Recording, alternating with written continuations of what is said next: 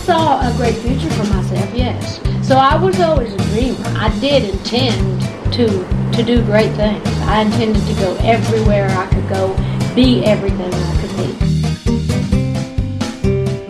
Country music legend Dolly Parton. Today on Now I've Heard Everything. I'm Bill Thompson.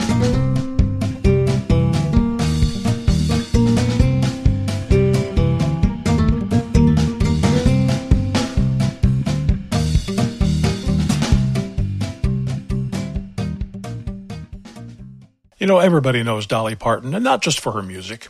Dolly Parton is an entrepreneur, a movie star, a producer, a philanthropist. Dolly does everything. She's a legend. And I got to meet her in 1994. She wrote a book, an autobiography, subtitled An Unfinished Business or some such thing. But she was a delightful person to talk to. I went to her hotel room. Yes, I went to Dolly Parton's hotel room. And we talked. Now, you'll notice in the audio in this, and I'm kind of embarrassed about this. All of my years in radio, I know how to work a tape recorder, but in those days, in the mid-'90s, I was doing almost all my interviews in studio. I rarely took a tape recorder out into the field with me. The particular recorder that I borrowed that day had a switch on it.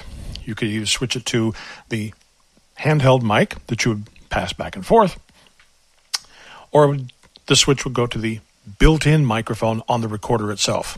I set the recorder down on the table, pulled the cord over so we could talk like this. Didn't realize I had the switch in the wrong position. So the sound is a little muddy today. It's not up to my usual standards because I was using the wrong microphone. But at any rate, Dolly Parton from 1994. Certainly a lot has been written about you over the years, not all of it very kind. You have to kind of strap on pretty thick armor when those tabloid magazines come out, don't you? To be honest, I think I have been treated better than most because I've been at it a long time and I've left myself wide open for anything that people want to say about me. It's not like that I haven't flaunted most of the stuff they talk about, and it's not like I don't say most of the stuff they say.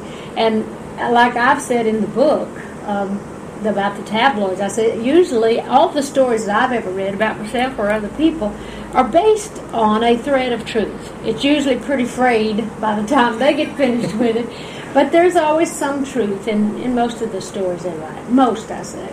But I had a question and answer section in the book where it says, what is the best kept secret? And I said, that I own the National Enquirer. He said, is there anything that makes you mad? I said, yeah, when the tabloids write a story about me that's untrue and put it in the middle of the book instead of on the cover. So that's kind of my philosophy about the tabloids. It never hurts. It sells records if people are interested in you, and I've always sold a lot of tabloids, so people must be interested. So now they have the book. I don't know what the tabloids do now that I've told it all. But you do, you have a very straightforward style, because in the beginning of the book you do tell us that we'll probably read the gossipy parts first. And you did, didn't you? And we did, yes.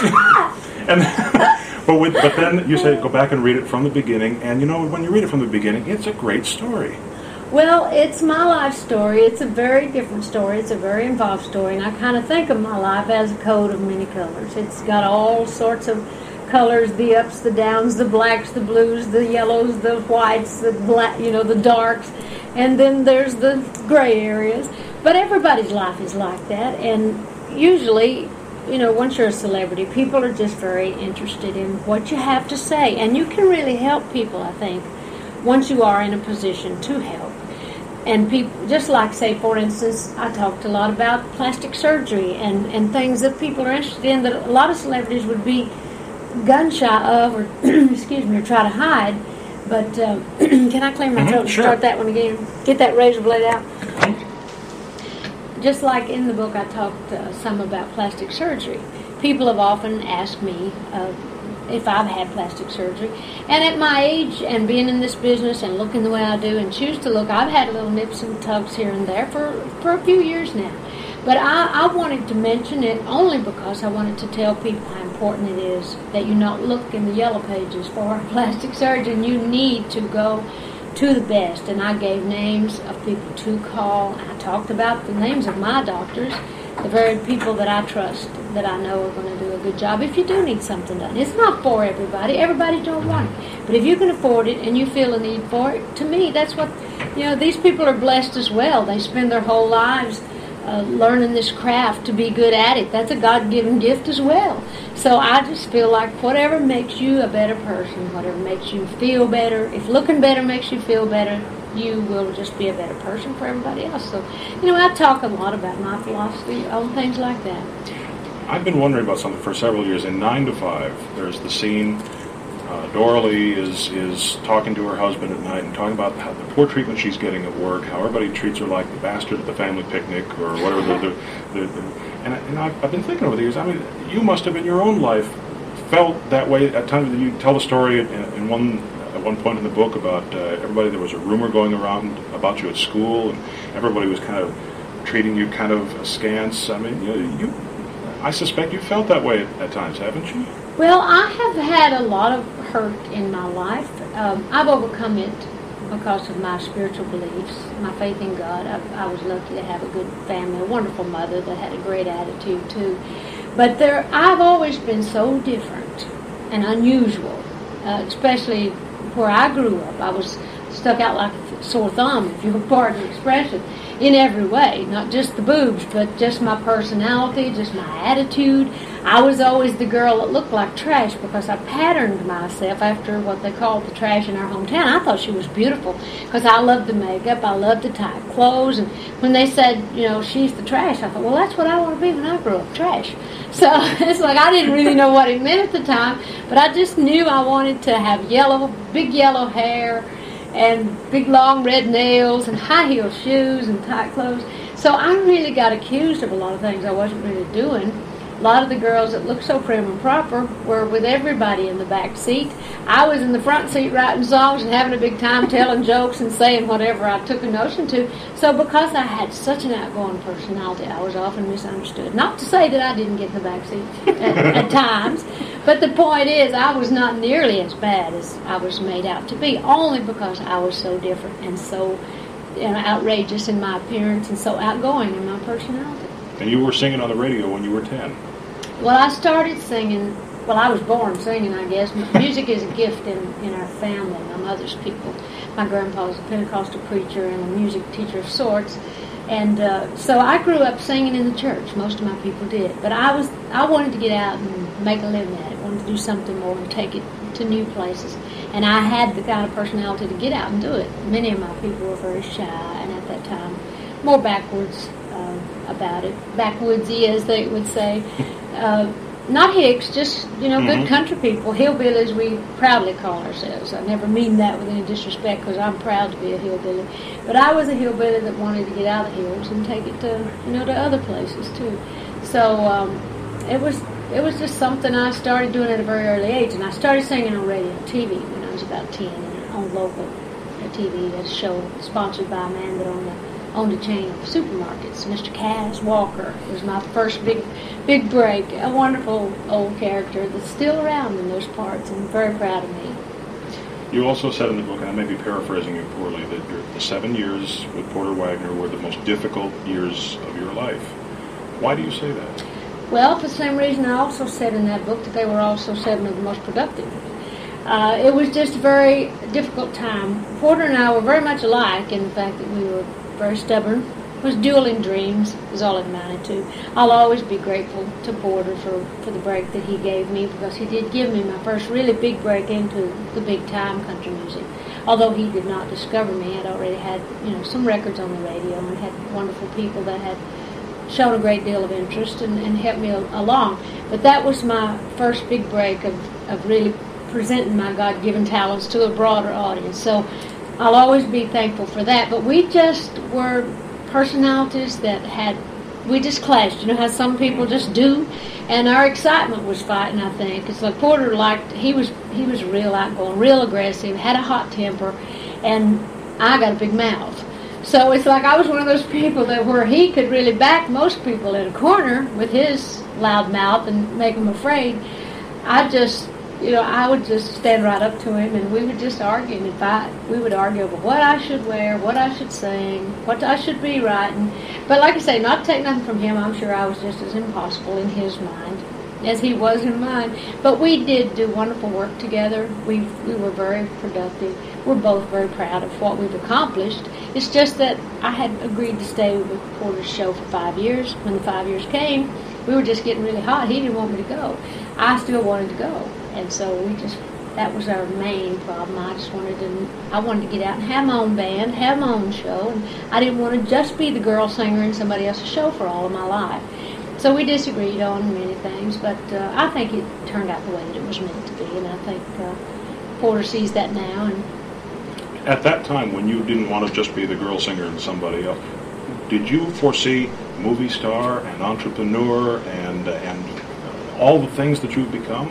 Well, I saw a great future for myself, yes. I didn't necessarily pinpoint it as movie star or as having a Dollywood then, although I had always dreamed of going back home when I got to be famous and building a similar thing to what we have now. So I was always a dreamer. I did intend to do great things. I intended to go everywhere I could go, be everything I could be. And that was also one of my rubs with Porter, because I was dreaming so big that I think it just frightened him and just pissed him off. What is left for you that you have always wanted to do and haven't yet done? Well, I'm kind of like a goose. I wake up in a new world every day, and I also wake up with a new dream every day. And things just kind of dictate themselves. My dreams, I don't just sit around thinking all the things I can do. I'm prepared for anything and everything. I ask God to bring great ideas into my head, to bring all the right things and all the right people into my life, and take all the wrong things and all the wrong people out. And I leave myself open for that divine energy and intelligence that I expect. So I just act on the things that seem to hit me that I should run with now. And so I've got many things to do, many business ventures. I still want to write a Broadway musical based on my life story, a Southern musical. And then I also want to do many children's projects and videos and books and things, which I do have a new children's book out as well called Coat of Many Colors, based on, it is the song illustrated and done up in a sweet fashion for the little kids. But I intend to do more of that, and I have my Heavens to Betsy television show on CBS that'll be airing this fall or in January of the coming year. And I'm very excited about that. And I think I've got a good show now, something I can be real proud of, and what I was trying to do when I did the other show. So, and I have Dolly's Dailies and Nighties, which is a line of clothes. I have my cosmetic line. I have a new wig line that's out now. And so I'm just going for it while, making hay while the sun shines. Because while I'm hot, why not? Because one of these days I can sit back and roll in my money and roll in my fat. I won't have to worry about looking good. I'll just say, well, bring me money and bring me some more food. So I can just sit back and have a big old time. Well, in the final analysis, are you glad you wrote the book? Yes, I am. I was never so glad to get done with anything in my life, though. Someone once said, and I wrote about that, I don't know who it was, said writing your life story is the hardest thing you'll ever do. Well, you never think about those things until I started writing, and I understand completely what they're talking about. Of course, I cut out more stuff than I put in the book. That was the hard part. So many wonderful stories I had to leave out because you have to pace it and, the continuity, and you have to, and you only have so many pages to write. So I have enough for another one if I ever want to sit down that long, but I doubt you'd have to run me down to make me write another long, involved story. Well, it does occur to me when we met Reba McEntire, she said the same thing. She said, next person suggests writing the book, she says, I'm going to choke a liver out of them. Well, I can understand. I do have intentions and do have, since I am a writer, through the years I've written things, but shorter things and not so involved where people, when you're laying yourself out, that's what's hard. But I have a series of things called I Am, Individual Awareness Method, and in that I have a book called Confidence and Attitude, Success Through Confidence and Attitude. Then I'll have some on cosmetics or, that sort of thing, uplifting, but smaller books, but nothing this involved for the near future. It may be hard to believe, but Dolly Parton is going to be 74 in a few days. Still going strong. Still doing great things. Anyway, next time on Now I've Heard Everything, I'm going to revisit an interview that I first posted here on Now I've Heard Everything in Season 1 about a year ago with Kat Von D. This is an interview that I did with her back in 2010. And Kat Von D, great stories and a great inker. Is that what you call a tattoo artist? Yes, I guess. Anyway, back in my day, before the Earth's crust cooled, the only women with tattoos you found in circuses. But anyway, Kat Bundy will be with us on the next Now I've Heard Everything. I'm Bill Thompson.